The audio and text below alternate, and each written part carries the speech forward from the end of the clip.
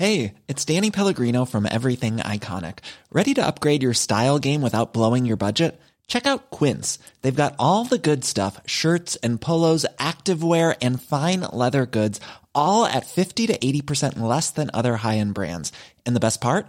They're all about safe, ethical, and responsible manufacturing. Get that luxury vibe without the luxury price tag. Hit up quince.com/upgrade for free shipping and 365-day returns on your next order. That's quince.com/upgrade.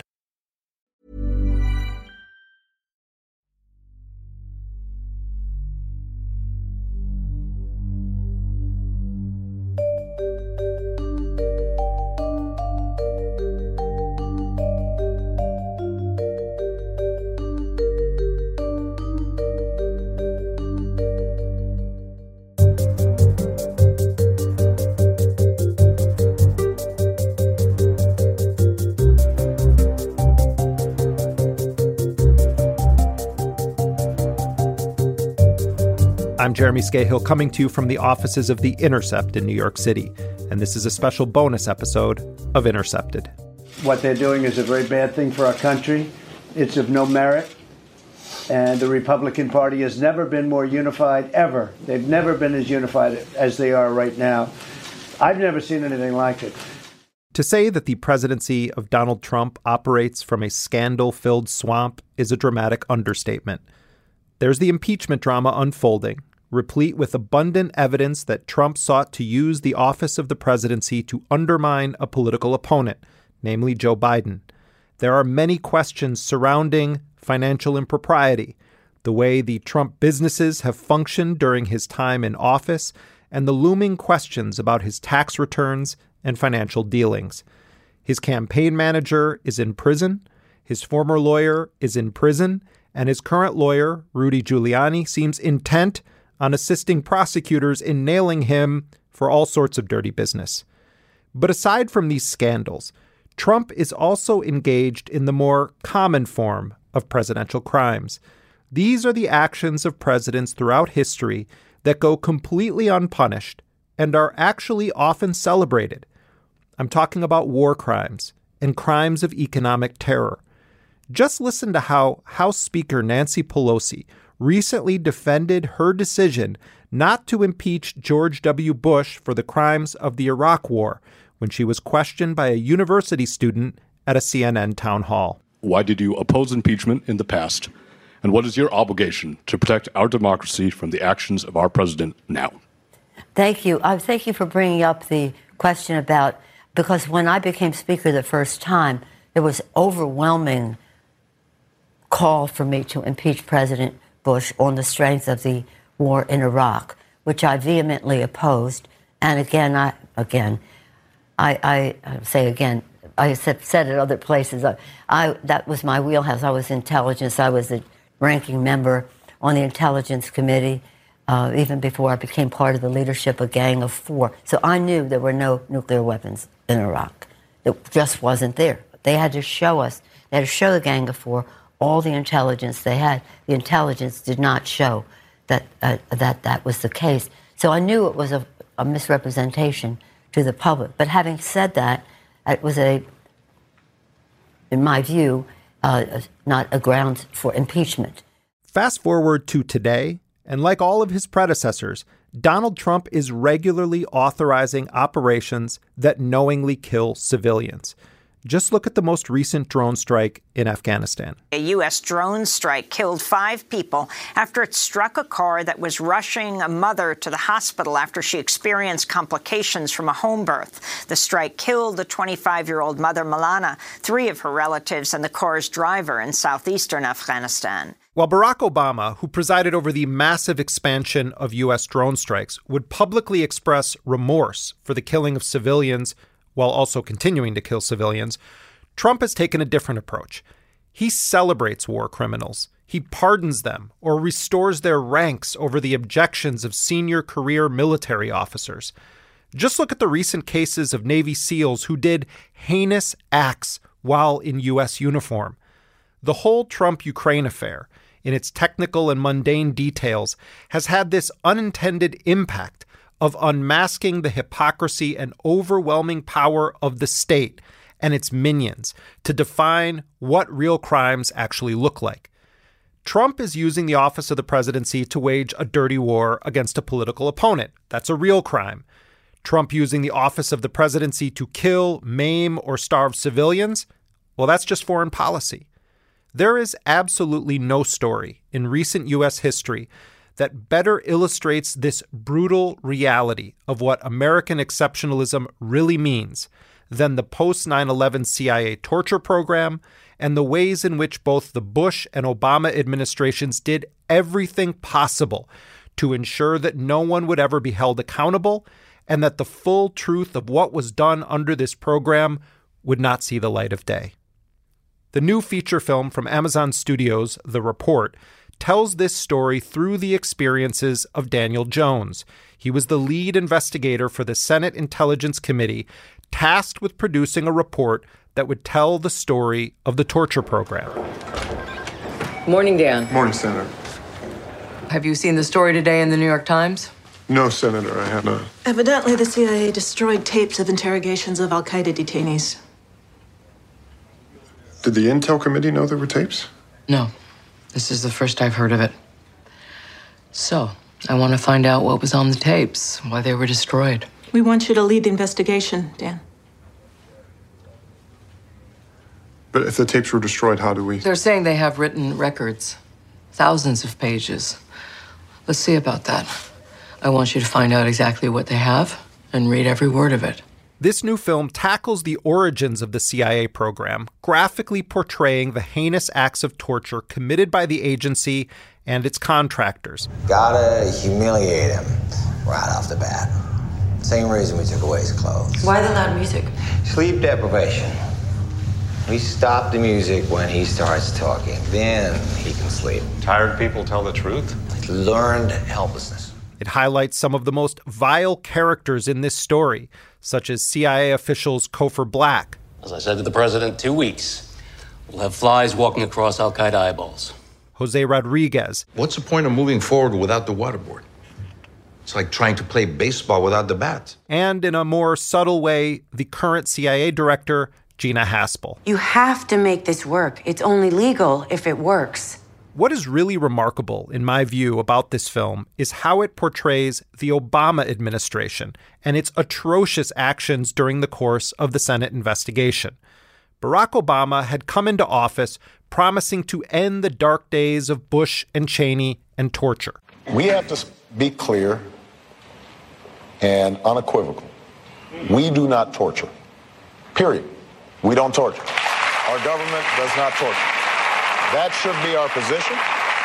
That should be our position. That will be my position as president. What is so well documented in this film, The Report, is how at every turn, senior Obama administration officials actively hindered the Senate investigation. It portrays how Obama's chief of staff, Dennis McDonough, served as effectively a bodyguard for the CIA and actively supported the agency in its campaign to deceive and block efforts to document exactly what happened and who was responsible. It's only once you wanted to make a difference. I hope you still get that chance. What does that mean? What does that mean? It means, Dan, get out of the senator's head about the CIA. You're not doing yourself any favors. Have you read the report? It's 7,000 pages, Dan. The Bible tells the history of mankind in less than that. Look, buddy, we're going to get the CIA to sit down with you, tell you their side of the story. It would help if you would listen. What I believe is the most important aspect of this film is the story of Obama's second CIA director, John Brennan. Brennan was a senior official at the CIA at the height of the torture program, and it was under Brennan's leadership at the CIA during the Obama administration that the agency broke into the computers of the Senate investigators, accessed their files and communications, and then attempted to get Senate investigators criminally charged. This was Barack Obama's CIA director. We're not talking about Dick Cheney. We're not talking about George Bush. It was the CIA director put in power by the constitutional law scholar Barack Obama. For all of Trump's constant harping about the deep state, here we have an incredible historical fact. Barack Obama's CIA director presided over the CIA spying on U.S. citizens on U.S. soil, working for the Senate Intelligence Committee, which was established to oversee the CIA, which had been spying on U.S. citizens on U.S. soil. John Brennan has paid no price for any of this. In fact, you can find him on cable TV on any given day, talking about the lawlessness of the Trump presidency. For a national security and intelligence perspective on today's testimony, we turn now to former CIA Director John Brennan. He is a senior national security and intelligence analyst for MSNBC. And I want to get your reaction to that phone call in that restaurant, which sounds like a very, very high-level security risk. Well, it suggests a number of things. One is that I think, as Neil mentioned, Ambassador Sondland has a fair amount of explaining to do. We are going to dig deep into the story of the CIA torture program and the investigation that Democratic and Republican administrations wanted to kill. I'm joined now by the real-life subject of the new film, The Report. He's played by Adam Driver in that movie. Daniel Jones was a staff member for the Senate Select Committee on Intelligence, and he led the investigation into the CIA's destruction of torture tapes as well as its interrogation methods. That all culminated in a report called The Committee Study of the Central Intelligence Agency's Detention and Interrogation Program. His report was more than 6,700 pages long, but only a 500-odd page report was ever released. It was just an executive summary. Daniel Jones, thank you for sticking with us on this extended episode of Intercepted. Oh, thank you. So I want to start much further back in history before we get to 9/11 and the start of the Bush-Cheney CIA torture program. Just walk people through how the Senate Select Committee on Intelligence and the House Intelligence Committee, how they were formed and why. Yeah, well, they were formed in 1976 after the Church Committee hearings, right? And these were a number of intelligence abuses that were discovered, to include the Central Intelligence Agency spying on U.S. citizens, including the Congress. And when these revelations came to light, the Senate and the House said they needed to have a body that did this full time, that oversaw the intelligence community, and that's when they were created. And what does that mean that they served this oversight function of the CIA? What did it require of the CIA to the legislative body of the U.S. government, specifically these committees? Well, as you know, the legislative branch makes laws and does budgets, right? So if the Central Intelligence Agency wants funding for a particular program, they need to go through these authorization committees, the Senate Intelligence Committee and the House Intelligence Committee. So if you want a budget, and the Senate says, we'll give you that budget, but first we want these documents, there's a push and pull there. So in most cases, the oversight committees get the documents they need and get the witnesses they need to learn about programs that are going on that are clandestine and dark. Now, before we get to 9/11 and the specific investigation you did, just by way of background, tell us what you can and what you know about the existence of extraordinary rendition or anything resembling enhanced interrogation techniques or torture prior to 9/11. Prior to 9/11, my knowledge was limited to what had been written in books or newspaper articles about past abuses of the U.S. government, both the military and the CIA. But I came to the committee from the FBI, so I was steeped in this is how you do interrogations. It's a rapport building, and that was a historical anomaly. Right. If you look back in the United States, it has always been a leader in sort of the treatment of detainees. You have George Washington during the Revolutionary War, of course, saying we're setting up a new country. We're going to be different. During the Civil War, you have something called the Lieber Code, right, where the North says we're not going to treat our countrymen in the South and abuse them.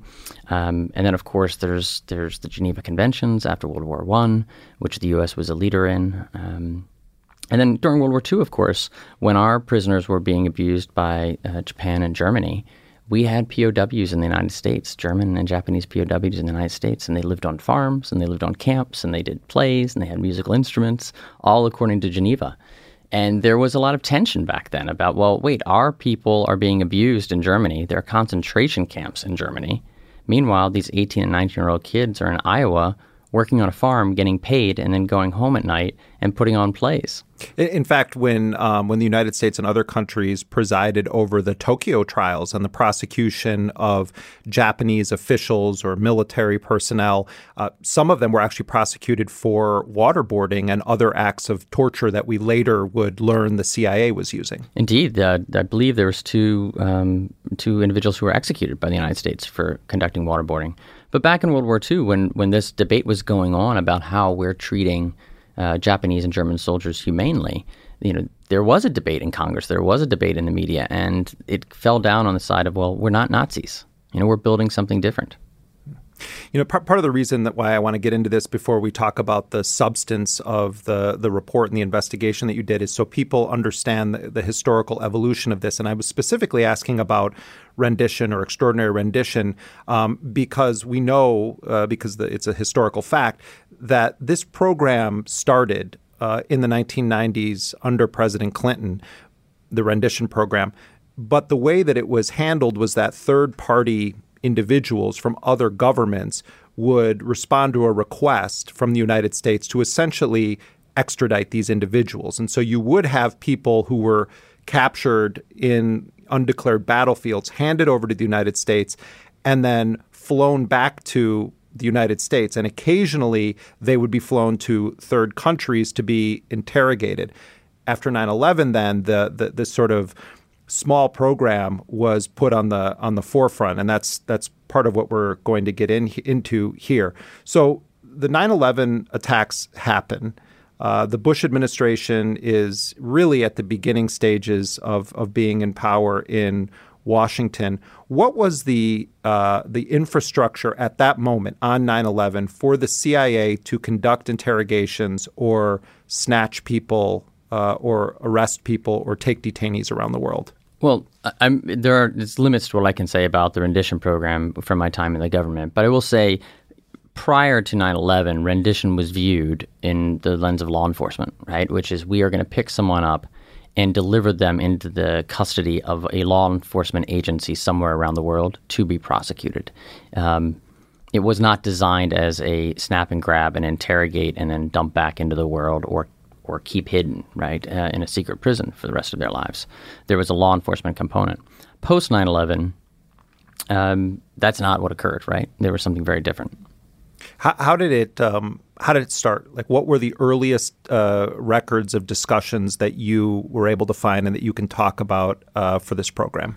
Well, I can speak about publicly. There's something called the Blue Sky Memo, which happened prior to the Bush administration. And this was a memo the CIA wrote to say it was about bin Laden and about al-Qaeda, which is if there were no rules of war, right, if we could do anything we wanted, this is what we'd do, right? And some of that, I think, has been out in the media. Some of it remains classified. But in that document, and this is public, not breaking any news, is the discussion of more robust rendition program. And were there any details that were given of what they mean by more robust? As I recall, I mean, this is something I don't think is public, so I can't talk about those aspects. Sorry. Who were some of the key figures in coming up with the concept for what would become what we all refer to kind of, in shorthand as the torture program? Well, right after September 11th, people in the CIA looked at this Blue Sky Memo. Immediately they went back to this document. And a lot of people assume, well, it was Bush and Cheney who came up with this torture program, or it was CIA operational officers who thought they had to torture. That's not the case. Prior to 9/11, the CIA did a pretty admirable job of intelligence collection, but they did that through friendly coercion, right? You're getting someone to betray their country over a beer, over a coffee, in exchange for money. So you're cooperatively working with someone to get data on foreign leadership, something like that. Detaining terrorists was not something the CIA did. Interrogating was not something the CIA did, right? They debriefed is what the term is for. We sit down around a table. I talk to you about what you know. You tell me. There was no official program whereby the CIA would engage in in-course interrogation techniques. But getting back to where this began, it wasn't Bush Cheney. It wasn't senior CIA officers. It was lawyers, which is probably one of the more shocking elements of this. CIA lawyers, after 9/11, within days, began discussing among themselves torture. In one email with the subject, torture update, the CIA lawyers discussed, if our CIA personnel engage in torture against suspected terrorists, foreign states will be less likely to seek prosecution of them if the torture resulted in lives saved. And that found its way eventually into legal memos at the Department of Justice. Lawyers don't usually just come up with these things. I mean, somebody had to say, like, can you look into this for us? No? I mean, the CIA records that we reviewed, and again, this is 6.3 million pages of classified documents, which is the equivalent of 2 urban libraries of documents. Those documents, for what it's worth, and I do think when you do investigations, you need to talk about the limitations of those review. You know, we had interview reports done by about 100 senior CIA officers that were done at the time, Tenet, Pavitt, others. And then we had these 6.3 million pages. Those documents indicate that the beginnings of the discussion of torture started with mid-level attorneys and not operators, not analysts, and not Bush and Cheney. Who were some of those lawyers? That's all classified. All of it? All of it, yeah. Any CIA personnel. That was one of the big battles, which we may get to in terms of documenting this in the classified report and then getting a report out. Even in the classified report, we negotiated with the CIA in order to put this on paper. We came up with our own pseudonyms. So you may have somebody undercover at the CIA. Their real name is John. Their undercover name is Ted. For our Senate report, we had to come up with a third name. So they would be Mark. So even in the classified report, if someone were to leak the classified report tomorrow, you would still have these pseudonyms. So this discussion is happening with the agency lawyers. At what point does it hit the administration's lawyers or figures like Cheney or David Addington, his henchmen? It wasn't until February, until the decision was made that the United States would not apply the Geneva Conventions. February of 2002. Yes, exactly, right. So, September 11th, 2001, by September 17th is when the Memorandum of Notification comes up. And that Memorandum of Notification gives the CIA special covert authorities. It's a very sensitive document. It's saying the President of the United States has authorized the CIA to engage in these activities. And one of those activities in that MON, Memorandum of Notification from September 17th, 2001, was the ability to detain suspected terrorists who were involved in active plotting against the United States. Of course, that definition, the CIA expanded themselves, I would say unlawfully, but that was the special authority. And it's really important to note, in that Memorandum of Notification from 2001, there was no mention of interrogation and certainly no mention of torture or coercive interrogation tactics. That's a step the CIA took on their own in 2002 and brought it to the executive branch, brought it to the president, actually didn't bring it to the president, actually brought it to the Department of Justice, right? And then some of that information was briefed to the White House. And as we document in the actual Senate report, President Bush did not know the details of the CIA program until April of 2006. Staying in this part of history, at what point do people or at what point specifically does Dick Cheney get a briefing about this and come to understand what exactly these CIA lawyers were talking about?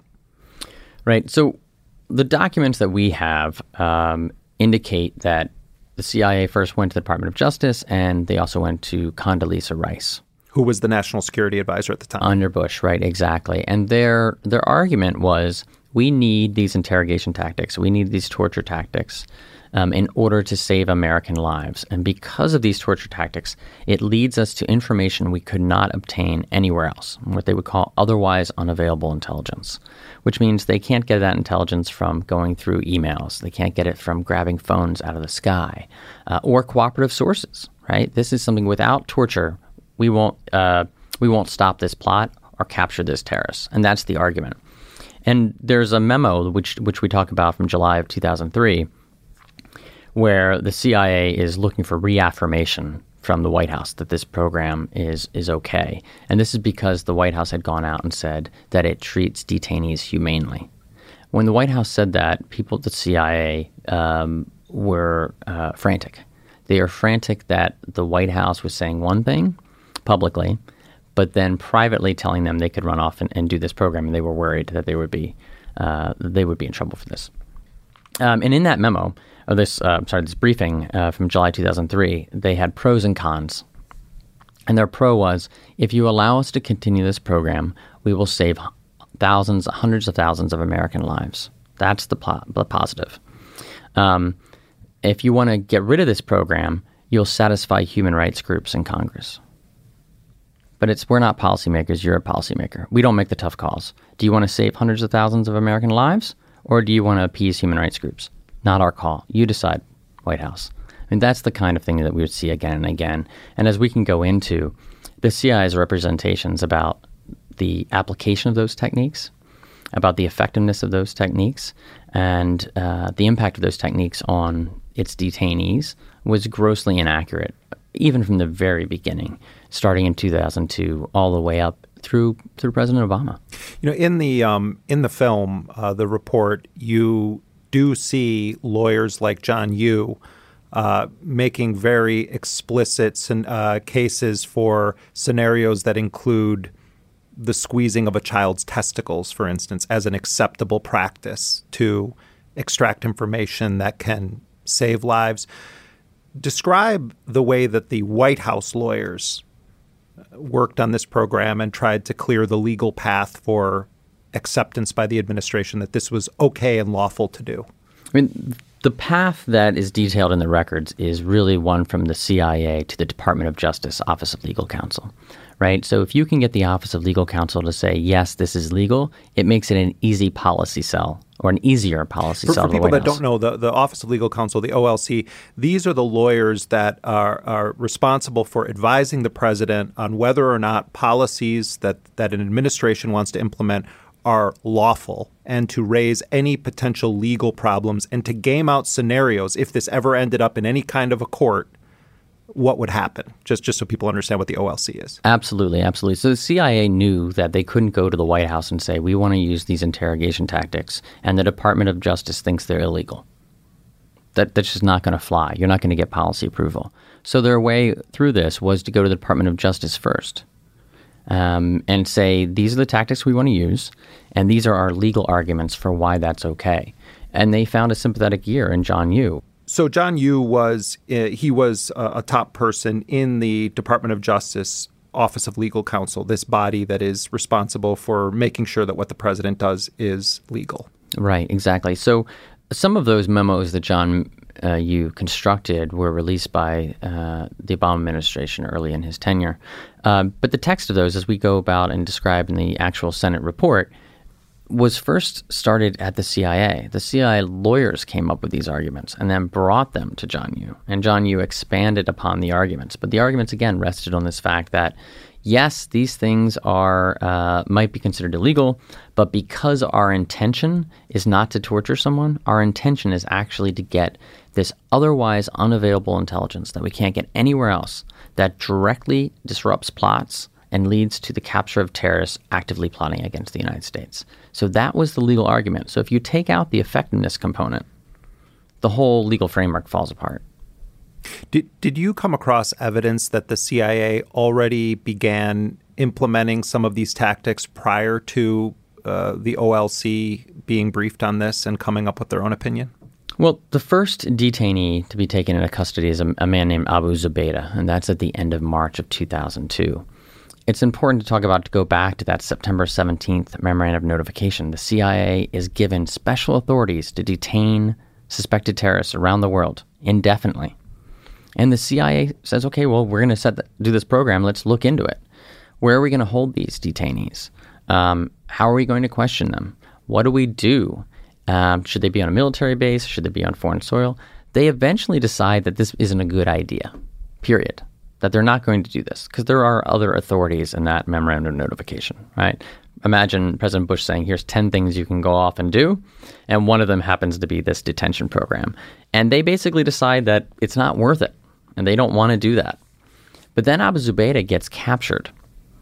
And there's a great line in the Senate report, quoting, again, a CIA document, where they say, we're going to take him into custody, not because we think we can do a better job than anybody else, but if we fail, we'll be able to describe up the chain of command why we failed, versus if he's in Jordan where there's criminal charges against him or somewhere else will have to say, I don't know, we're not in the room, we don't know what's going on. There was also this misunderstanding of who Abu Zubaydah was within the CIA at the very senior levels. At the junior levels, there was no misunderstanding. So if you look at the public narrative, it's Abu Zubaydah was number 3 or 4 in al-Qaeda, right? And he was involved in every major al-Qaeda terrorist plot in the past and would have knowledge of operatives in the United States and of the next attack. And after Abu Zubaydah is captured, he is interrogated at in a country where they set up a CIA detention site. He is shot. So he's been shot on his capture. So they eventually goes to a hospital. He's being interrogated by 2 FBI officers who speak Arabic.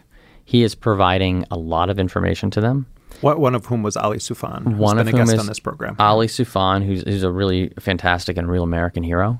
Ali Soufan is taking care of Abu Zubaydah, right? Taking him to the bathroom, putting ice on his lips, right?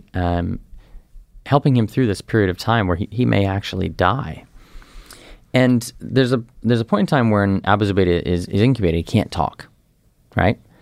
But Ali has a alphabet chart in front of him, and he has Abu Zubaydah point to the letters. So this is like a Ouija board. Like a Ouija board. So think about this. The framework is that Abu Zubaydah is this massive terrorist who will never cooperate.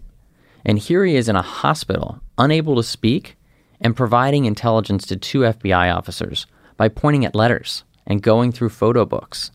And it's there that Abu Zubaydah confirms that Khalid Sheikh Mohammed is the person in the videotape of Osama bin Laden discussing the towers falling, right? This is where I think Osama bin Laden says they didn't think they'd actually fall, but they did. And he talks about this person, Mukhtar, who's off camera. And Mukhtar, the CIA knew at the time, it's in CIA's records, was a pseudonym for Khalid Sheikh Mohammed, who had been indicted in the United States for terrorism charges, right? And anyway, Abu Zubaydah confirms this while he's in bed. He's eventually brought back to the detention site, and during this period of time is where these 2 psychologists come into play, a man named Jim Mitchell and Bruce Jessen. And before you talk about Mitchell and Jessen, the actual function that Abu Zubaydah played within al-Qaeda, I've heard you talk about this before, but I think you draw an interesting comparison to everyday personalities that we all come across, particularly in cities like New York.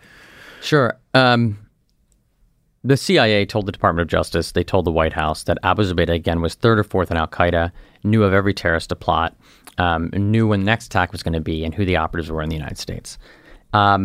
In July of 2002, before they made those representations, they received a note from CIA operators that said, we had one source saying that Abu Zubaydah was 3 or 4 in al-Qaeda, and that one source has retracted that statement. All right, so that's gone. So now CIA is making this baseless claim that he knows everything about al-Qaeda. And the reason why people misconstrued who Abu Zubaydah was is because he was a coordinator at a terrorist training camp. It wasn't even an al-Qaeda terrorist training camp. But if you were an extremist around the world and you wanted to get terrorist training, the guy who you eventually would be referred to was Abu Zubaydah. So essentially, he is like the phone operator in this skyscraper, right? You want to talk to somebody in this building, you call downstairs and say, I want the 18th floor, I want to talk to somebody in the intercept. And that person says, okay, I'll patch you through. Essentially, Abu Zubaydah was the operator. So if you look at signals intelligence, if you're the National Security Agency, and you're covering all these suspected terrorists, and they're all calling one guy, it's Abu Zubaydah, but it's a handoff. So they misconstrued. They figured this guy must be the guy pulling all of the strings, and he must know everybody. Turns out Abu Zubaydah did know a lot of people, but he was like the office manager more than anything else. And in fact, he was never a member of al-Qaeda. He wanted to join al-Qaeda at one point, and al-Qaeda turned him down. And when the CIA takes over from the FBI and Ali Soufan, that's basically when the spigot shuts from in terms of getting useful information from Abu Zubaydah. Before we talk about the Mitchell and Jessen and the reverse engineering of the SEER program, at this point in these first few months after 9/11, what kind of briefing happened to the Senate in the Senate? Who was briefed and what were they told at this point about this emerging program? This is a real lesson for legislative oversight. So any information on this program was limited to the chair and vice chair of the committee. So just two members. Of the Senate Intelligence Committee. Same for the House. Yeah. House Intelligence and Senate Intelligence Committee. Just their two senior members were briefed. So that Gang of Four is what people would refer to them as. So when I say briefed, I want to caveat it right away because they weren't allowed to take notes. And there were very few records at the CIA of what was said at these meetings. But what we did find is the records that did exist shows that they were, to say they were briefed is a bit of a joke. I mean, we are engaged in an aggressive campaign against al-Qaeda, which allows us to render and detain suspected terrorists for a period of time. Right, there's your briefing. If you go through some of these records, Senator Graham from Florida was on the committee at the time, and he was being briefed as the chair, and he had all of these questions, but he was not. His term was up. So CIA is internally discussing the fact that, all right, we went in and we talked to Graham about this program, very sanitized, right? Didn't really go into the details. But Graham nonetheless had this spidey sense, for lack of a better term, that something else was going on here. And he was asking really difficult questions. And the CIA's internal discussion wasn't like, okay, let's pull together a more detailed briefing for Graham. It was, let's figure out a way to wait him out, right? He's almost out of office. We can do this. Let's figure this out. And that's what we see throughout this entire program. Senator Rockefeller at one point wanted many more details on this program. He was denied details on it. So the committees were never briefed. And, the CIA weaponizes this to say the committees were fully briefed on what was going on. First of all, it wasn't the full committees. It was chair and vice chair. And even the chair and vice chair were grossly misled. I mean, I hope we get into this a little bit in terms of the misinformation. But in the report itself, we have Dick Cheney's legal advisor, David Addington, being misled by the CIA on details. So if David Addington is being misled by the CIA, they're certainly going to mislead the chair and vice chair of the intelligence committees on both sides. And that's what we see in the records, right? These really sanitized briefs that don't accurately represent what was going on. Why would you need, I mean, if you sort of look at the personification of evil that the U.S. political process can produce, I mean, David Addington for a lot of people would be sort of Exhibit A, right? And not a guy who'd be like, oh, let's not. What will we tell the children if we start waterboarding people? That's why that's one of the things I highlighted. Right, a lot of people think, oh, this was a Cheney-Addington program, but when you go into the actual records and you see David Addington asking questions and not getting answers, I'll just give you one example. David Addington is on a plane to Guantanamo Bay with the chief general counsel of the CIA, and he says, we're getting ahead of ourselves a little bit, but there were tapes of Abu Zubaydah being tortured, which were destroyed. Years later, he's on a plane. David Addington's on a plane with the chief general counsel at CIA and says, I hear there are tapes of the Abu Zubaydah interrogations. And the general counsel of the CIA tells David Addington, we don't tape interrogations, which was a true fact during that period, but it wasn't answering David Addington's question. And you might say, well, maybe he just answered it that way. There's an email from the general counsel, then back to his colleagues at the CIA, basically bragging, saying Addington asked about the tapes. Don't worry, basically. I told them we don't tape interrogations. In other words, look how slick I am. He asked this question. I answered another question. It looks like he's good. He's not going to ask any more questions. This is David Addington, as you said, right?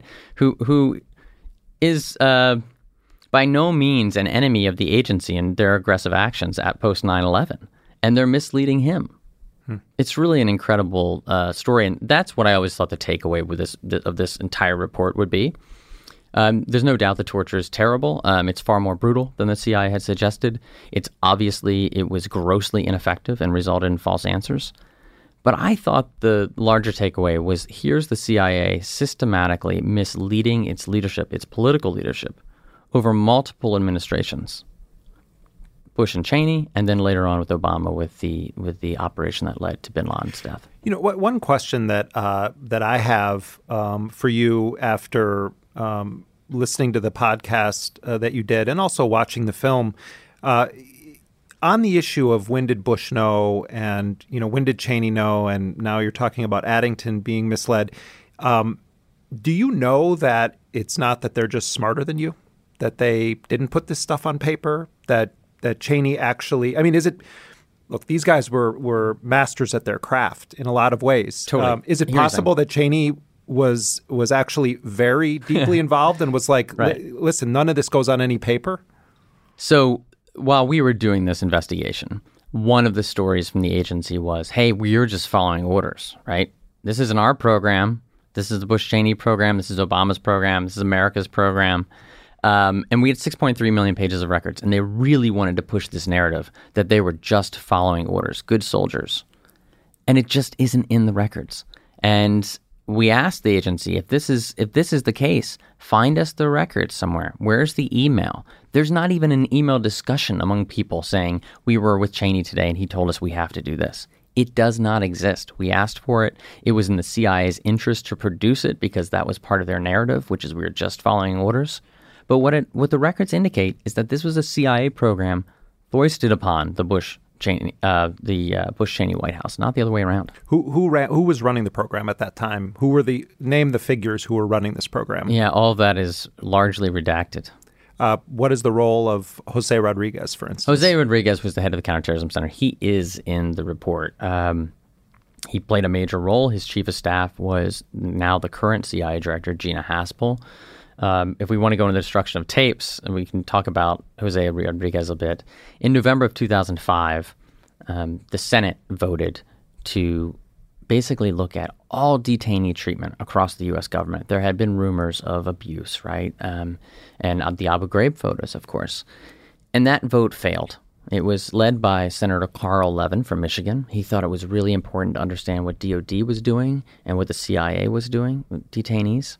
The very next day, Jose Rodriguez and his chief of staff send a cable to a offsite location to destroy the interrogation videotapes of Abu Zubaydah, which were done, and a man named Abnal Rahim al-Nashiri, which were done in 2002. And what's really important to know is after 2002, the CIA was actively seeking to destroy those tapes. And they went to the CIA director at the time, this was Tenet, and then it was Porter Goss, and they said, we want to get rid of these tapes. These are torture tapes. And both Tenet and Goss says, no, you can't do it. John Rizzo, who was acting general counsel of the CIA, said, you cannot destroy these tapes. But I'll go to the White House and I'll ask them. I'll go to the Department of Justice and ask them. And the message always came back, you cannot destroy these tapes. So after that vote in the Senate, Jose Rodriguez asked his chief of staff to write a cable and just screw it. We're gonna do what we want. We know we're over the direct orders of our CIA director and our general counsel, we're going to destroy these tapes anyway. And they send a cable to this offsite for the destruction of those tapes. And what was unique about this cable is typically, I mean, if you're in the office environment and you're announcing a policy decision, you have a 2-line to 4 or 5 people, and then your CC line is all the lawyers, all the policy people. There's 40 people in the email. Same thing with CIA cables. In this case, it was just to that detention site. And it wasn't until a cable came back from this site that said the 90-plus videotapes of torture have been destroyed.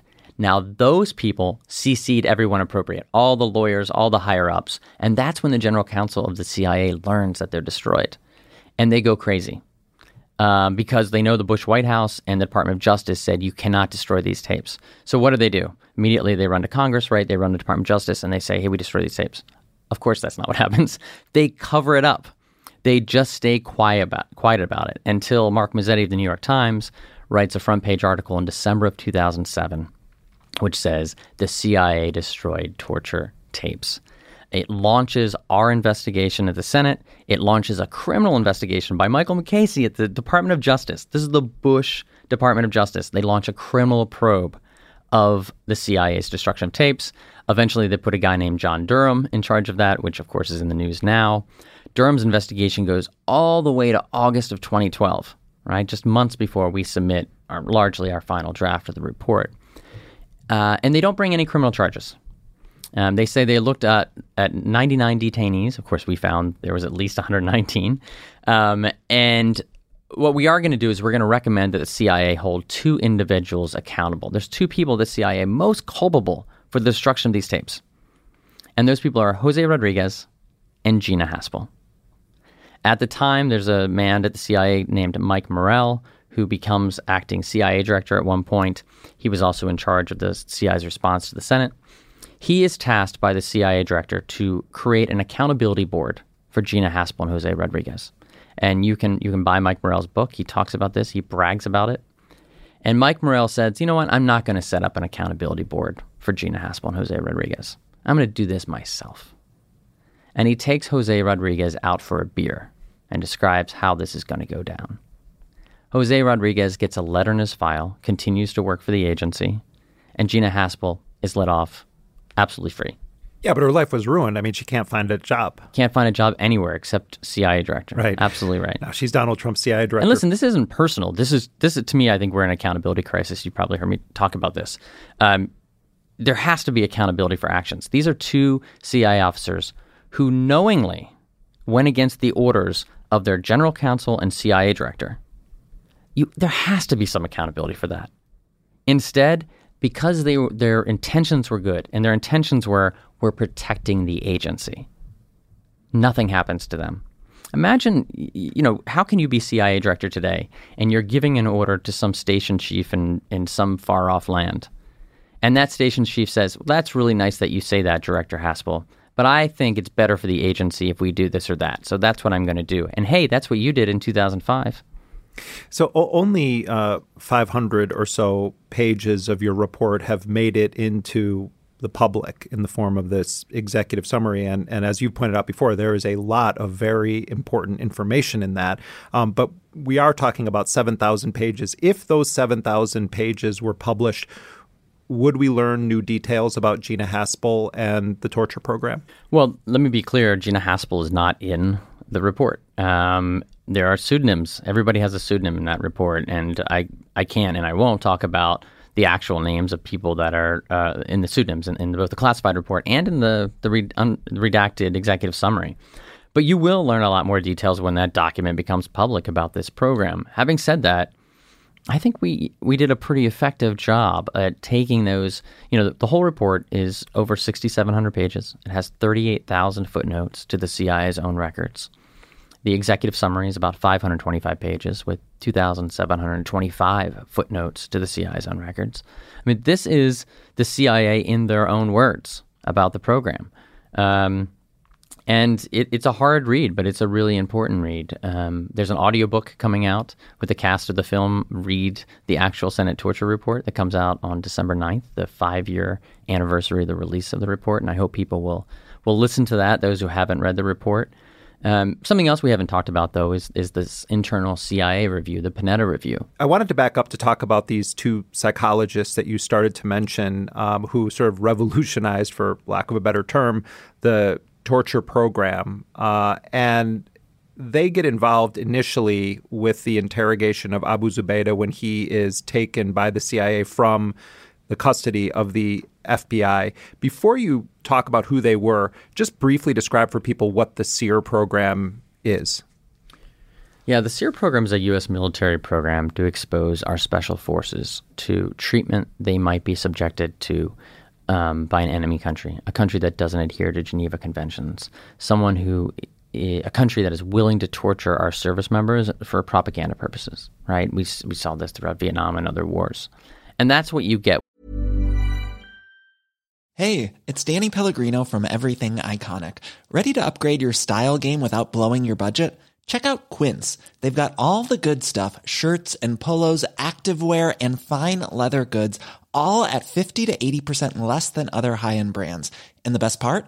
They're all about safe, ethical, and responsible manufacturing. Get that luxury vibe without the luxury price tag. Hit up quince.com/upgrade for free shipping and 365-day returns on your next order. That's quince.com/upgrade.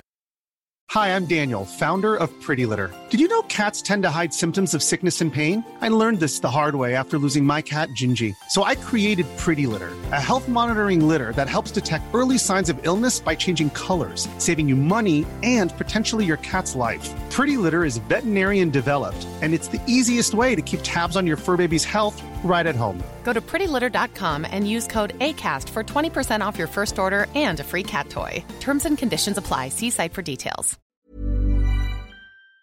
when you torture someone. You get them to say whatever you want them to hear in many cases. And SEER stands for survive, evade, resist, escape. Yeah, exactly. And it's basically meant to, again, give special forces some exposure to what it might be like in this situation. And it's very clinical. There are psychologists all around to make sure that no one is injured, to make sure that everyone is in the proper state of mind while they're going through this process. It's highly stressful because they want it to be, right? They want it to be as real as possible, and they want individuals to know what they could be subjected to. And the knowledge bank that SEER relies on to prepare U.S. forces for potential torture or being held by enemies that don't respect the Geneva Conventions or basic tenets of international law was built up going back all the way to the Civil War from the testimonies of American POWs who described what happened to them at the hands of unlawful captors. And that the point of the program was studying the kinds of torture that non-Americans met out against law-abiding Americans participating in warfare or intelligence operations. And so here come Mitchell and Jessen. Explain how they end up working with the CIA and what their role was. Sure. So these are two psychologists, right, who work for the Department of Defense, and their job was to observe these SEER interrogations in the SEER program to make sure that those applying the tactics are not going too far, to make sure that those being subjected to it are in a decent psychological state. They were observers, right? It's as if a news agency, you have a newspaper somewhere and you have all the reporters and you have the management, and then you have the person who cleans the windows, right? And these were the people who cleaned the windows at the SEER program. They had no expertise in what was going on. But then eventually they ended up writing a paper for the CIA right after, in 2001, about interrogation tactics, resistance to interrogation tactics that al-Qaeda detainees might promote. So they're taking all of this information that has been gleaned from the testimony of American POWs, and they're basically proposing a reverse engineering of it. Yeah, Jim Mitchell, who was really the lead of these two psychologists, had this theory from Marty Seligman, a psychologist, of learned helplessness, that you could treat someone in such a way that they would no longer care what you did to them, and that they would be in a state of helplessness. And in that state of helplessness, I mean, it's even hard to just talk about. It seems so bizarre. Like, I don't know how there's nothing to back this up. This theory doesn't even make sense, but you'd be so helpless that you would just give up any information. Which is bizarre because the actual experiment with learned helplessness was about dogs, and it was about electrifying a cage. And if you had one side of the cage electrified and the other side of the cage not electrified, the dog would jump from the electrified part to the non-electrified part. But then if you electrified both sides, the dog would jump back and forth, but then just stop. And you could open the cage door, and the dogs would just lay there. They felt helpless. Somewhere along the way, Mitchell thought this could be used for a theory of interrogation, which doesn't make sense just talking about it, but somehow was sold to the agency. Now, Mitchell's argument is that when he came online with the Central Intelligence Agency to talk about interrogations, and this is in 2002, after he had written this paper, that they wanted to do far worse torture than what are detailed in the SEER program. That's his narrative. They wanted to be Jack Bauer and ripping the fingernails out. They wanted to knife people and do all these other tactics, pull people's teeth out, pull their fingernails off. That's his narrative, and that he saved them from doing that. And he said, listen, waterboarding doesn't cause any lasting damage. You don't know if someone's been waterboarded afterwards. You can punch someone in the gut. You can slap them in the face. You can put them in a small confinement box for days, which is like the size of a keg. You can put them in a coffin for 17 days, like Abu Zubaydah. None of these things leave marks. That's what Jim Mitchell brought to this program. And so you were able to determine the existence of 119 people, and it seems like, and I've heard you say this too, that probably is not the extent of it by any stretch. But you were able to document 119 cases. Walk people through just a kind of overview of the types of people that were taken, what was done to them in this program, and where they were held while they were being interrogated and tortured. Sure. Well, the Central Intelligence Agency's records are not perfect on this, and I think everyone who worked on this research will tell you that the number's higher than 119. The CIA themselves have no idea how many people they detained. And we can get back to that with something with CIA Director Hayden. But they had no idea how many they detained. We found records of at least 119, and we were very conservative writing this report. We took we needed to have enough records to confirm that they were at a location for a certain amount of time. You asked what kind of people are detained. Anyone from Khalid Sheikh Mohammed, who was probably the most culpable terrorist that the CIA detained, all the way to a neighbor of KSM, who was completely innocent, that while KSM was being tortured, he made up a story about his neighbor who was involved in terrorism, and the CIA detained that person. Another one, they detained a mentally challenged brother of a detainee they had, and they detained that person simply as leverage. And again, you're in confinement. You're in this one of the detention sites in which they held most of their detainees was called an enhanced interrogation technique itself, right? Just the detention facility was considered a interrogation tactic. Where was this facility? That's classified. But, we can say that facility is also where one detainee died, and that's in the report, and they died of hypothermia. They had a sweatshirt on, but they were naked from the waist down. They were on a concrete floor, and a bucket of water was poured on them, and the next morning they woke up deceased. What, as far as you've been able to determine and what you're able to say, talk about some of the techniques that were employed once this really gets started. Right. So there's a number of interrogation tactics that are on the books, which, when I say on the books, went to the Department of Justice. Right. These are things like sleep deprivation, which loud music, typically depriving of someone of sleep involved being chained to the ceiling on your tiptoes. So you just have to stretch the whole time, loud music, uncomfortable stress positions, and that can go on for days. Slapping, walling, which is throwing someone up against a wall, and of course waterboarding, right, which is subjecting someone to not simulated drowning, but actual drowning. And we see quite a bit of that. And then, of course, there were techniques that we document in the Senate report that were not approved by the Department of Justice. These are things like rectal feeding and rectal rehydration, and other tactics that were never in the OLC memos. And just to be clear, with the rectal rehydration, there are numerous cases where this has happened, with U.S. prisoners, or there's the force feeding of people on a hunger strike. But the purpose of this, in the context of your report, had nothing to do with addressing the nutritional levels of the prisoner. What was the point of so-called rectal rehydration? Yeah, so I've done actually quite a bit of work on this because we worked on it in Guantanamo Bay, use of force feeding. When you're so weak, you haven't ate, and you really need to be fed, you are actually in no position to resist. So the way that they do this in the U.S. prison system, which happens very rarely. I don't think that has happened. And when I was doing research, it had been years since they'd actually done it. But you're so weak to resist, you actually get an IV, and there's nothing you can do, right? You have no sort of motor skills to push back and resist. In this case, it was rectal rehydration, right, and rectal feeding. And there are no evidence. There's zero evidence that any of this was any medical need. For any of these procedures. And in fact, one of the medical doctors who was involved in the application of this technique said that it had the ability to clear a person's head. Majid Khan, a detainee who was on a hunger strike,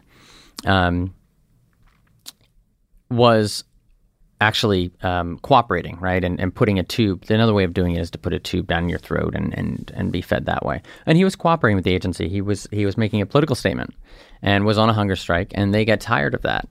And they told him that he needed to eat, and if he didn't, they would find other ways. And they parade his food and rectally fed him with food. And there's really no medical literature to indicate that you can rectally feed someone. I mean, your whole system, it goes through your stomach, right? It is just not a way it works. And for rectal rehydration, also, there's so many other ways of doing this. An IV being the most useful way. But that actually is a side issue, because in all of these cases, there was zero medical need to actually do them. And they were done to humiliate and torture people. And they also would put people in very small, confined spaces and at times release insects into the containers that they were held in. This was related to Abu Zubaydah, who early on, he was in his first detention site. Was Abu Zubaydah the only prisoner that you found evidence of that they used insects against? In the executive summary, that is the only detainee that is referenced in regards to. But they had found that when he was in this detention site, which was in a place that had a lot of bugs, that he was afraid of bugs. So they sought to maximize that fear by putting him, there's a coffin-shaped box, which was essentially the large box. And they told detainees that they would never leave this box with the idea of, like, you are going to die in this box. And then there was like a large beer keg type box where you would be scrunched on the ground in. And remember, Abu Zubaydah had gunshot wounds during this period of time on his leg. And he had to be basically twisted in a way in a small confinement box for days. In the coffin-shaped box, he was in for 17 days. When, according to the documents that you reviewed, when did the program end? The last detainee we have records for was a detainee named Mohammed Rahim in 2007. Mohammed Rahim is captured by and brought to CIA custody. He went through a series of rounds of these enhanced interrogation techniques used by the agency, and this is Mitchell and Jessen using them, the two CIA contractors. His entire time in CIA custody, Mohammed Rahim produced 0 intelligence reports. Not one simple report. And you have to imagine, producing an intelligence report is not a high goal, right? You could simply be, where were you 2 weeks before you were captured? That's an intel report, which was, I was in Tora Bora, Fred was there, Sam was there. Amazing. Intel report out. So in order to get 0 intelligence reports, it's hard to imagine not getting one piece of intelligence. And Mohammed Rahim went through multiple rounds of these enhanced interrogation techniques. So 2 weeks on, nothing, and then additional 2 weeks, and they kept trying to theorize on ways they could get Mohammed Rahim to talk using these torture tactics. And eventually Mohammed Rahim says, you can kill me. I'm just not going to talk to you, right? And in fact, I want you to kill me. And at this point, it's 2007, the agency says, we should probably take a look at this program. This is the first time the CIA conducted a real internal review of the program. And they really focused on Mohammed Rahim, this last detainee, right? And they decide that basically there's no evidence that these torture techniques worked, and that there's a lot of evidence that they produced false answers and are basically ineffective. And they make a recommendation to the CIA. By the way, these are CIA officers, senior CIA officers. And they say, we should use rapport building techniques because that seems like the most effective in our review of records. And we should ask other U.S. government agencies how they interrogate people. And we should go to our allies and friends and ask them, what do you find most effective when you detain someone? This is the end of the program, the very last detainee, and this is still under the Bush administration. They're looking for a more effective way because they've concluded that torture does not work. And I should say also that the program at that point is collapsing under its own weight.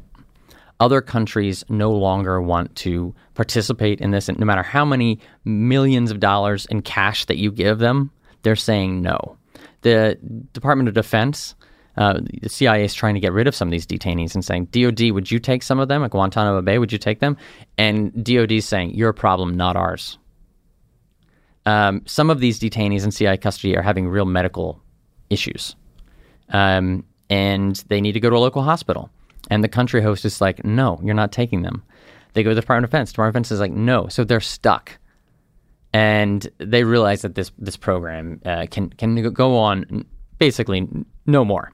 And it was just a few months earlier that Bush had actually acknowledged, in September of 2006, acknowledged there was a secret CIA program. On this issue of Bush, September 2006, I think a lot of people who followed this find it very implausible that Bush would not have known about this. I mean, I know that you're sticking to the facts as you can prove them based on and it's substantial, more than any of us, 6.3 million pages of documents that you were able to go through. But just from somebody who's totally immersed in this, do you actually find it plausible that Bush didn't know about this until September of 2006? Well, it was April of 2006 Sorry, when he got this briefing. 2006? And when he got a briefing, he expressed discomfort of a detainee chained to the ceiling going to the bathroom on themselves. That's the quote. And it freaks CIA out because they know chained to the ceiling going to the bathroom themselves, that's like the least we do. And it freaks them out. But what we know is what the CIA knows, right? This is 6.3 million records of the CIA's own records. Regardless of what Bush knows, the CIA themselves thought Bush did not know. A couple of data points. We have memos that were written for Bush that was going to talk about waterboarding the techniques. We see all the drafts of the memo. First, waterboarding's taken out by the lawyers, saying, let's not talk about that. And then we see the other interrogation techniques taken out of the next draft of the memo. And then we see another memo written, which is, we do really tough techniques. We're still harder than law enforcement, but they're legal, don't worry. And then the next decision is, there'll be no briefing of the president. None of those drafts get to the president. And Condoleezza Rice is told there will be no briefing. George Tenet is interviewed by his own inspector general. And Tenet says he has never spoken to the president about this program. Porter Goss says, I have never spoken to the president about this program. There is this is September 2006, when Bush does come out and talk about the program, there's a background briefing done for reporters. This often happens in Washington. There's a senior U.S. official on the phone. They'll do a background briefing, and they come up with questions and answers. And one of the questions is, what did Bush know about the EIT, the detention program, and these special interrogation procedures? And the suggested answer is, of course, President Bush doesn't get into the weeds about tactics the CIA uses. He gives full authority to the CIA director for those things. Now, of course, President Bush's book says that he did know about the interrogation tactics and that he personally approved them.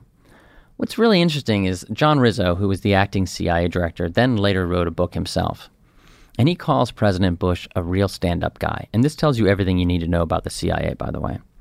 And he says President Bush is a real stand-up guy because he didn't know anything about what we were doing in that program, and yet he took responsibility for it and he defended the agency. That makes him a stand-up guy. He's lying to the American people to protect the CIA. That makes him a stand-up guy. So Tenet, director of the CIA, Goss, director of the CIA, John Rizzo, the head legal a person at the CIA, all say Bush was never briefed.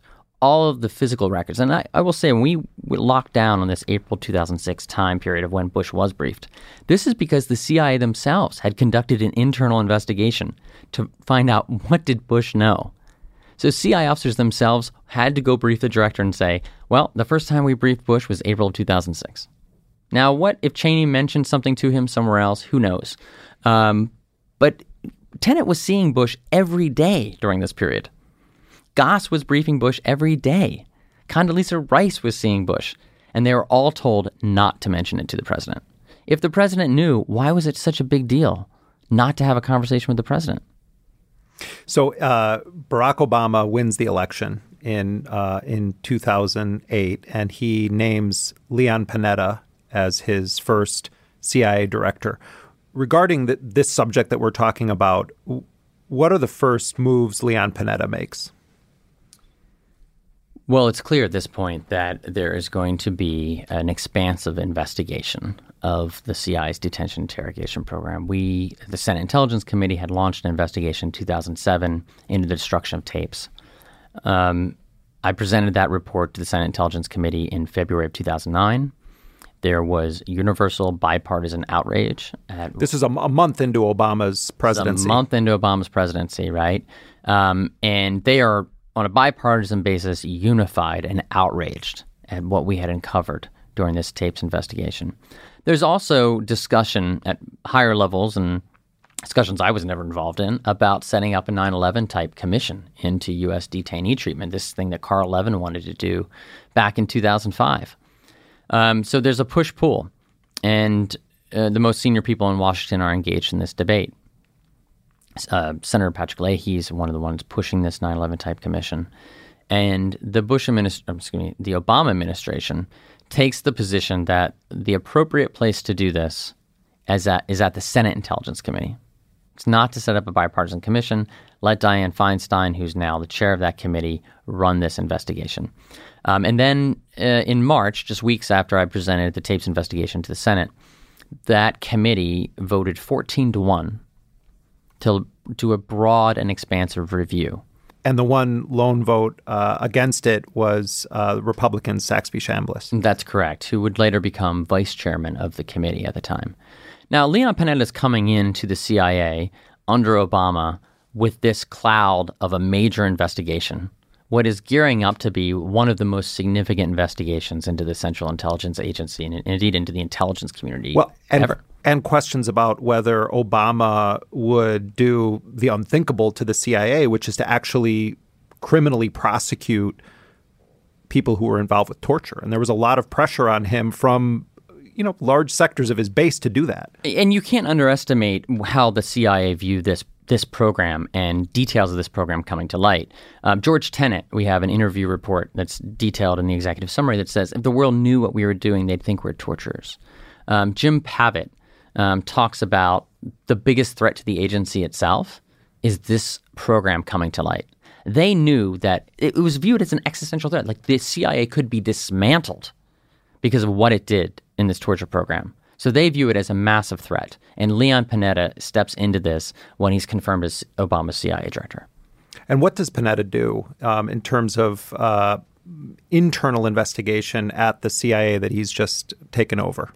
Sure. So Leon Panetta does what I think any director would do. He's new to this. He wasn't at the agency during the interrogation program. President Obama ends the program within days of coming into office.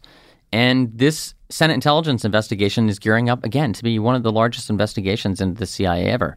And Leon Panetta doesn't want to be surprised. He doesn't want all of a sudden a report to drop on his lap and have no idea what's going to be in that report. So he sets up his own internal study group, right? He does a parallel investigation into the documents that the Senate is receiving, these 6.3 million pages of records. He sets up a parallel group of CIA officers, of highly decorated CIA officers, to go through the same records and to write a report for him on what the Senate might find, which I think is if I were CIA director, I would think I would do the same thing. You want to know, you want to prepare for something. And I always thought the way the CIA should have handled this was to put out their own report first. And what's important about the Panetta Review, which we call this, is it came largely to the same conclusions as the Senate investigation. In some ways, it's far more harsh. As I mentioned, the Senate was very conservative of what we included in that report. If we couldn't find multiple documents, if we weren't 100% sure of the facts, it did not go in that 7,000-page report. I will say that the Panetta Review was not that conservative in what they included. But I always thought, if Panetta and the agency was smart, they would have put out that review ahead of the Senate and said, this program happened. We've learned lessons. This is what we're going to do to make sure it never happens again. And I don't know what the Senate's doing over there, but we've got a control of our own ship. Instead, they bury their internal report and they attack ours as being factually inaccurate. Where can people read the Panetta Review? Panetta Review has never been released. When exactly, what was the date when you started working on the Senate investigation? I mean, I know you had done the destruction of tapes, but what the movie deals with and what we're talking about now when we talk about the torture report, when exactly did you start on that? It was a 7-year journey, right? So I count the tapes investigation, which was about Abu Zubaydah and al-Nashiri. I mean, information from that investigation went into the larger report. And that began in December of 2007. And of course, we released the final report became an official Senate report, and the executive summary was released in December of 2014. So it was a long journey. Now, when Obama wins the election and comes into office, I'm sure you had paid attention to his comments about this issue on the campaign trail. Did you think that this is good, that this guy, who's a constitutional law scholar and has at least talked about this and said that we have to have accountability, did you have a sense, okay, this is going to make it easy for us to do a professional job of getting to the truth, and it seems like someone who's going to want to put this out so that the public can understand what was done in their names? I was just so in the weeds of actually doing the investigation. And I was very removed from politics. For this entire 7 years, I was very much not tracking what was happening in the outside world, frankly. And I assumed the right thing would be done, regardless of who was in office, perhaps naively. And when you then started to deal with the Obama administration, I mean, Dennis McDonough is a major figure in the film, played by Jon Hamm. But describe the way that the Obama administration treated you, viewed your investigation. Did they help it? Did they hinder it? I was very surprised with how the Obama administration engaged with us, or did not engage with the Senate, for that matter. There's, first of all, let's talk about the August 2014 speech by President Obama. August 2014 is when a redacted version of our report was provided back to the Senate for release. And the White House believed that the Senate was just going to accept whatever they redacted and release. And it was that day, with the anticipation that the Senate would release a ridiculously blacked out report, that Obama said, we tortured some folks. And a lot of people remember that speech, largely for that statement. But what people don't remember is the next few lines, which is, it's important not to get too sanctimonious about what these people did, because they're real patriots. And to me, that was just the biggest gut punch, not only to the Senate, who was on a bipartisan basis working to get the truth out of this program. It was a punch in the gut to all the CIA officers who left the CIA, who left this program, who went through appropriate channels, who went to the CIA's own Inspector General and said the CIA is engaged in war crimes. What does it say when President Obama comes out and says the torturers don't get sanctimonious about what they did because they're the real patriots? What about the woman or man who saw what was happening and reported it and objected to it? Not only because it's immoral, but because it's ineffective and it's not who the United States is. And to this day, I'm just dumbfounded why he would take that approach. And of course, the White House was always basically standing in front of us on the last 2 years of trying to complete that report and get it out. They let the agency go out there and make false claims about the report itself. They let the agency go out and make false claims about how the intelligence that led to this man named Abu Ahmed al-Kuwaiti, which led to the death of bin Laden. They allowed the agency to go out and connect its torture to that operation when the facts just simply didn't support it. And then they fought the Senate tooth and nail, again, on a bipartisan basis to fight the release of this report. What I was pleasantly surprised by in the report, in the film, was how much time is spent delving into the conduct of John Brennan. Well, what's interesting about the film, and there's you can go on one of the film's websites and it has the script on the left-hand side and the facts on the right. Many of the statements that John Brennan says, the character that plays John Brennan in the film, are exactly the statements that he has made either publicly or behind closed doors in transcripts that have now been released. There's very little that's not 100% factually accurate with how John Brennan is depicted. It's a mystery to me why Brennan took the position he did on this. It's a mystery to me why the Obama administration let him do it, why they were so uninterested in the truth. So let's walk through that though, from not from how the film portrays it, how you experienced it investigating this. Yeah. So, but before we get into Brennan's tenure at CIA, which is what much of the film deals with it when it comes to Brennan, what relationship did Brennan have to the torture program and the CIA during that era? Sure, John Brennan held some very senior leadership roles during the program. He was executive director of the agency during the program and certainly was aware of it. That's the number 3 guy at CIA. Yeah, and Brennan maintains that he objected to the program. But we had 6.3 million pages of records, and we looked for that, right? We looked for some sign of, it could be a text message of people saying, hey, John Brennan said today he's against this program. It could be an email John Brennan sent. We couldn't find any evidence, and we really wanted to find it, right? We just wanted to confirm that. And we could find no evidence that he ever stood up and took a leadership position against this program. But that was his public persona with Obama and others. And in fact, he was slated to be Obama's CIA director right off the bat in that first term. But his nomination was effectively killed by Democrats in the Senate, not the Republicans, but by Democrats in the Senate. And the central concern was Brennan and the question of torture and the CIA. Absolutely. At that time, the Senate thought it would be a terrible idea to reward somebody who has knowledge of this torture program and elevate them to be CIA director. And for Obama to nominate them, it just seemed crazy. But of course, John Brennan stays in the White House and in a non-Senate confirmed position where he then becomes the drone overlord and is the guy who is shepherding in the new era of expanded drone strikes. So he does his time there in a non-Senate confirmed position. And then things settle down a bit. And the next time around, Obama puts him up and he largely just sails through his confirmation and becomes CIA director. Now, but it's important to remember how he got through this, how he threaded this needle, which is at that point, a draft of the Senate report had been provided to the CIA. And John Brennan was asked very pointedly, have you read the report and what do you think? And he said, I've read it and now I don't know what the facts are. It's very disturbing.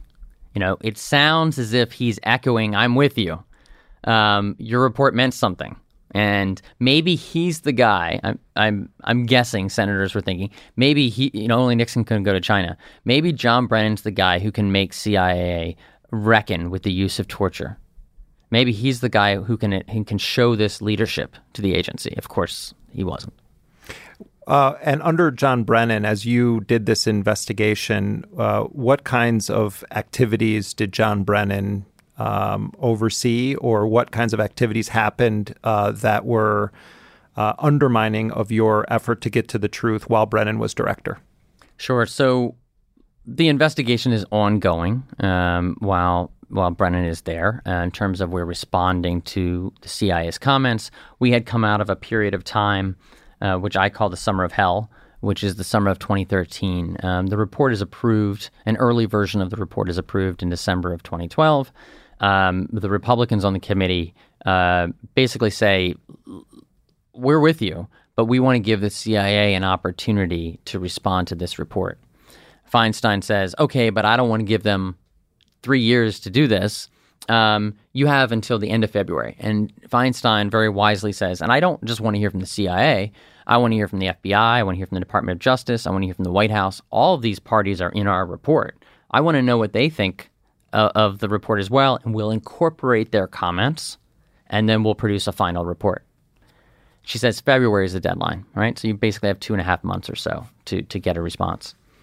February comes and goes, and we don't get an actual report until the summer of 2013.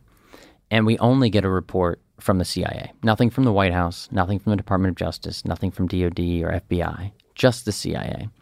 And the CIA produces a document that is farcical. I mean, it's the sky we all can agree is blue, and they say, nope, the sky is bright red. And we're like, we're all here, we can see it. And it was a shocking document. And they wanted to walk us through that document. And that's what we did in the summer of 2013, had many meetings about disagreements. And these were not disagreements of a subjective nature. These were timelines, chronologies. They say that the capture of Detainee 1 led to the capture of Detainee 2 after the use of waterboarding. Right? So March of 2003, Detainee 1 is captured, waterboarded all through March, and in April of 2003, the next month, this other detainee is captured, and it's only because of waterboarding. And we would say, well, let's take aside the ineffectiveness or effectiveness of waterboarding. It doesn't make any sense because Detainee 2 was actually captured in January, before the guy you waterboarded. And this is an actual quote they said to me at one point. This is the CIA. Well, chronologies don't really matter much to us. That's an actual quote from the CIA. You can imagine my head exploding over that summer. And eventually we briefed Senator Feinstein. We briefed on this regularly. And it's around September, this was driving me mad. I mean, you could not talk to them. They were not logical. And worse, they were bringing in young junior analysts who had just arrived at the agency to defend their torture program, saying these things, right? Creating a new generation of people who are misrepresenting the CIA's actions to Congress. That got to me more than anything else. And walking through this with Senator Feinstein at one point, what was happening, she said, stop. And that's in the film. Stop meeting with them. What's not in the film is what she said next. She said, make them own their response. And it was genius. If you go and you look at the executive summary of the report, a lot of the footnotes are the CIA's June 2013 response says this, right? We talk about rectal feeding and rectal rehydration. The CIA's June 2013 response defends rectal rehydration as a well-acknowledged medical technique. It is silent on rectal feeding, right? The CIA maintains that Detainee 1 after waterboarding led to the capture of Detainee 2. The CIA, when in actuality it happened 2 months earlier. We make them own it. I actually would never have thought about that, and I'm so happy she did it because I tell people there's 2 executive summaries that have been released. One that you just read through, and a far more impactful summary, which is reading the footnotes with it. You see the ridiculousness of this program, but then you see the CIA's response to it, and this is under Obama. This is one of the things I found most disturbing. When people think this is partisan, it's not. This response with these ridiculous comments was done under President Obama, and nobody cared at the White House. Nobody cared under the Obama White House that the CIA was perpetrating these lies. We haven't talked much about Zero Dark 30, but they just didn't care. Also, it's not just that they're engaged in that kind of conduct. It is that they were spying on you. Of course, yeah, that happened as well. But I mean, right. Just briefly, I mean, explain. So we're talking about impeaching Trump, and I think there's a lot of evidence to suggest that Trump committed all sorts of crimes. But I mean, I think it bears repeating what happened as you were investigating this for the Senate, what the CIA did on domestic soil to the investigator from the very body set up to oversee the CIA. Under a Democratic administration with a Democratic nominee of CIA director. So Carolyn Krass is nominated to be the general counsel of the CIA. During that nomination hearing, a real hero of mine, Mark Udall, a senator from Colorado, acknowledges for the first time publicly about this internal CIA review called the Panetta Review. And Senator Udall opened up his statement this way, saying the CIA is leaking information in newspapers, saying that the Senate report is factually inaccurate and that it's never going to be released because of all the factual errors. And he says, I don't think that's true because, A, I've gone through the records, I've gone through the documents, but also I've seen your internal review that your top CIA officers wrote. And it's even more damning than the Senate report. How do you respond to that? And it sent shockwaves through the agency that we had this internal review the CIA had conducted, and we knew what they had found. The CIA freaks out, and they decide to go through the Senate's computers to find out how many versions of this document existed, how we had discussed. They went through our emails. There's evidence that they entered the room. And this is spying on Americans. And the CIA's argument is, well, we had to protect our computer system. Well, this was the Senate's computer system. Eventually, the Inspector General finds out about this. The CIA's own internal watchdog finds out about it. And within 24 hours, they they make a criminal referral to the Department of Justice, saying we believe the CIA has violated the law by searching these computers and going into these computers unlawfully. The CIA's response is to make a criminal referral against the Senate staff, saying, oh no, it's not us who broke the law, it's the Senate staff, and basically accused us of hacking into the CIA's computers to obtain this Panetta review.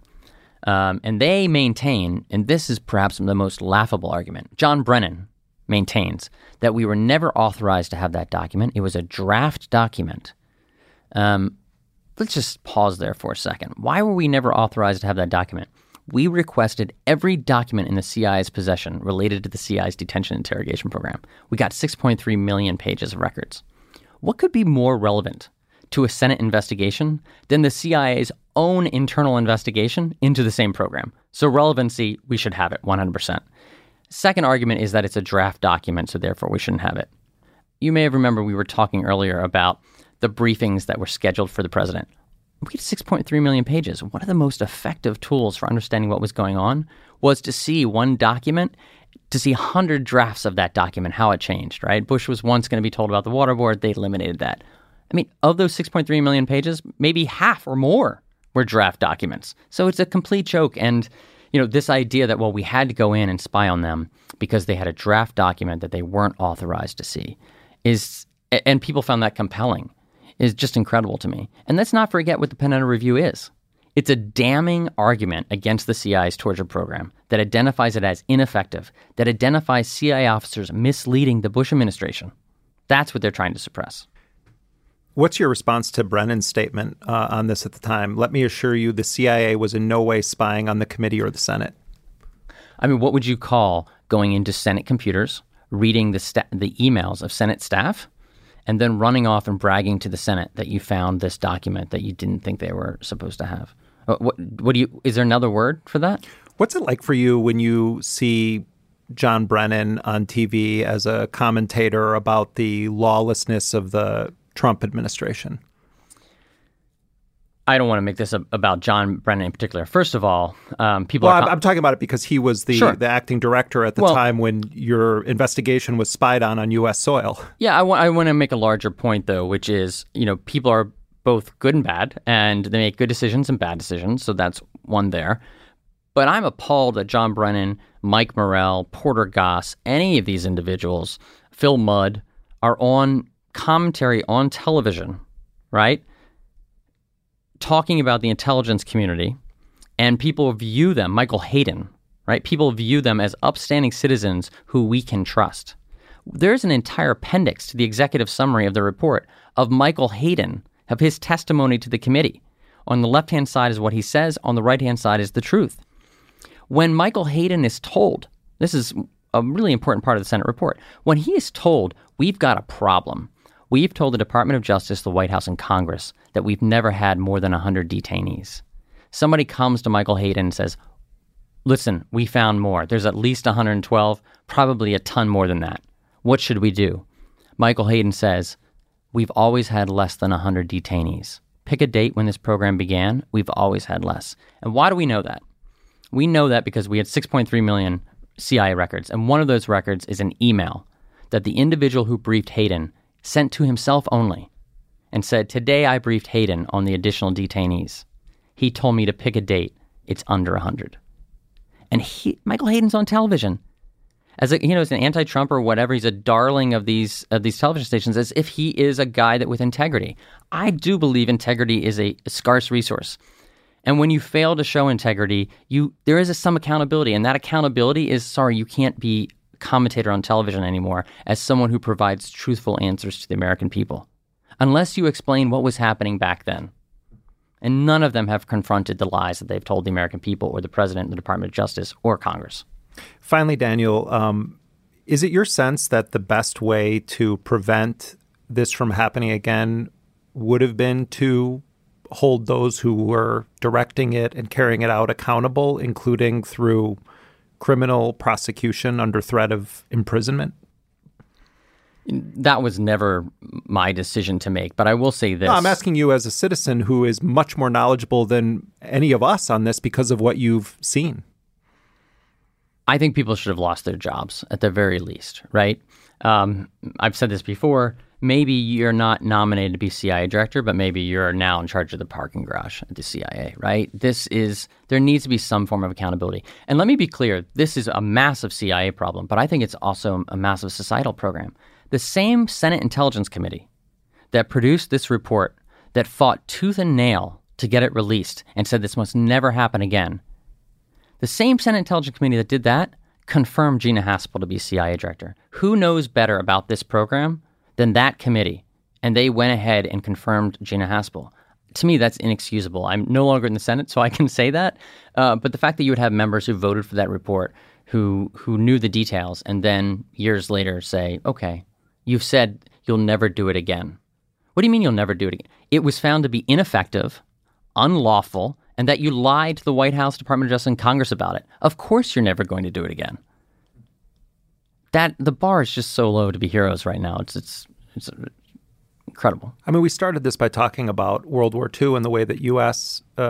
Prosecuted people in the Tokyo trials and at Nuremberg. The standard then was not just that these people lose their jobs. It was in some cases that these people get executed. That's right. And it's interesting that we never seem willing to apply that standard to our own conduct. I agree with you. But keep in mind, people in the agency knew. They knew about those trials. And it's why they thought this program itself, the uncovering of the details of the program itself, was an existential threat to the agency, meaning that they viewed it as possible that the agency would be dismantled because of this torture program. That's senior leadership inside the CIA. Daniel Jones, I want to, just as a person in this country, I want to thank you for not giving up and for everything that you did. And I hope one day that we all can read those 7,000 pages that you and your colleagues worked so hard to produce so that the truth would be known. Thank you. Thank you. Daniel Jones was the lead investigator for the Senate Select Committee on Intelligence's probe into the CIA's torture program. His work on this still classified 7,000-page report is the subject of the new feature film, The Report. It's directed by Scott Z. Burns. That film was produced in part by Topic Studios, which is part of The Intercept's parent company, First Look Media. It's now airing on Amazon Prime.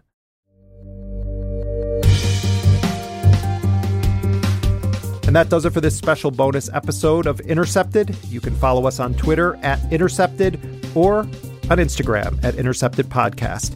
If you like what we do on this program, you can support our show by going to theintercept.com/join to become a sustaining member. Intercepted is a production of First Look Media and The Intercept. Our lead producer is Jack D'Isidoro. Our producer is Laura Flynn. Elise Swain is our associate producer and graphic designer. Betsy Reed is editor-in-chief of The Intercept. Rick Kwan mixed the show. Transcription for this program is done by Nuria Marquez Martinez. Our music, as always, was composed by DJ Spooky. Until next week, I'm Jeremy Scahill.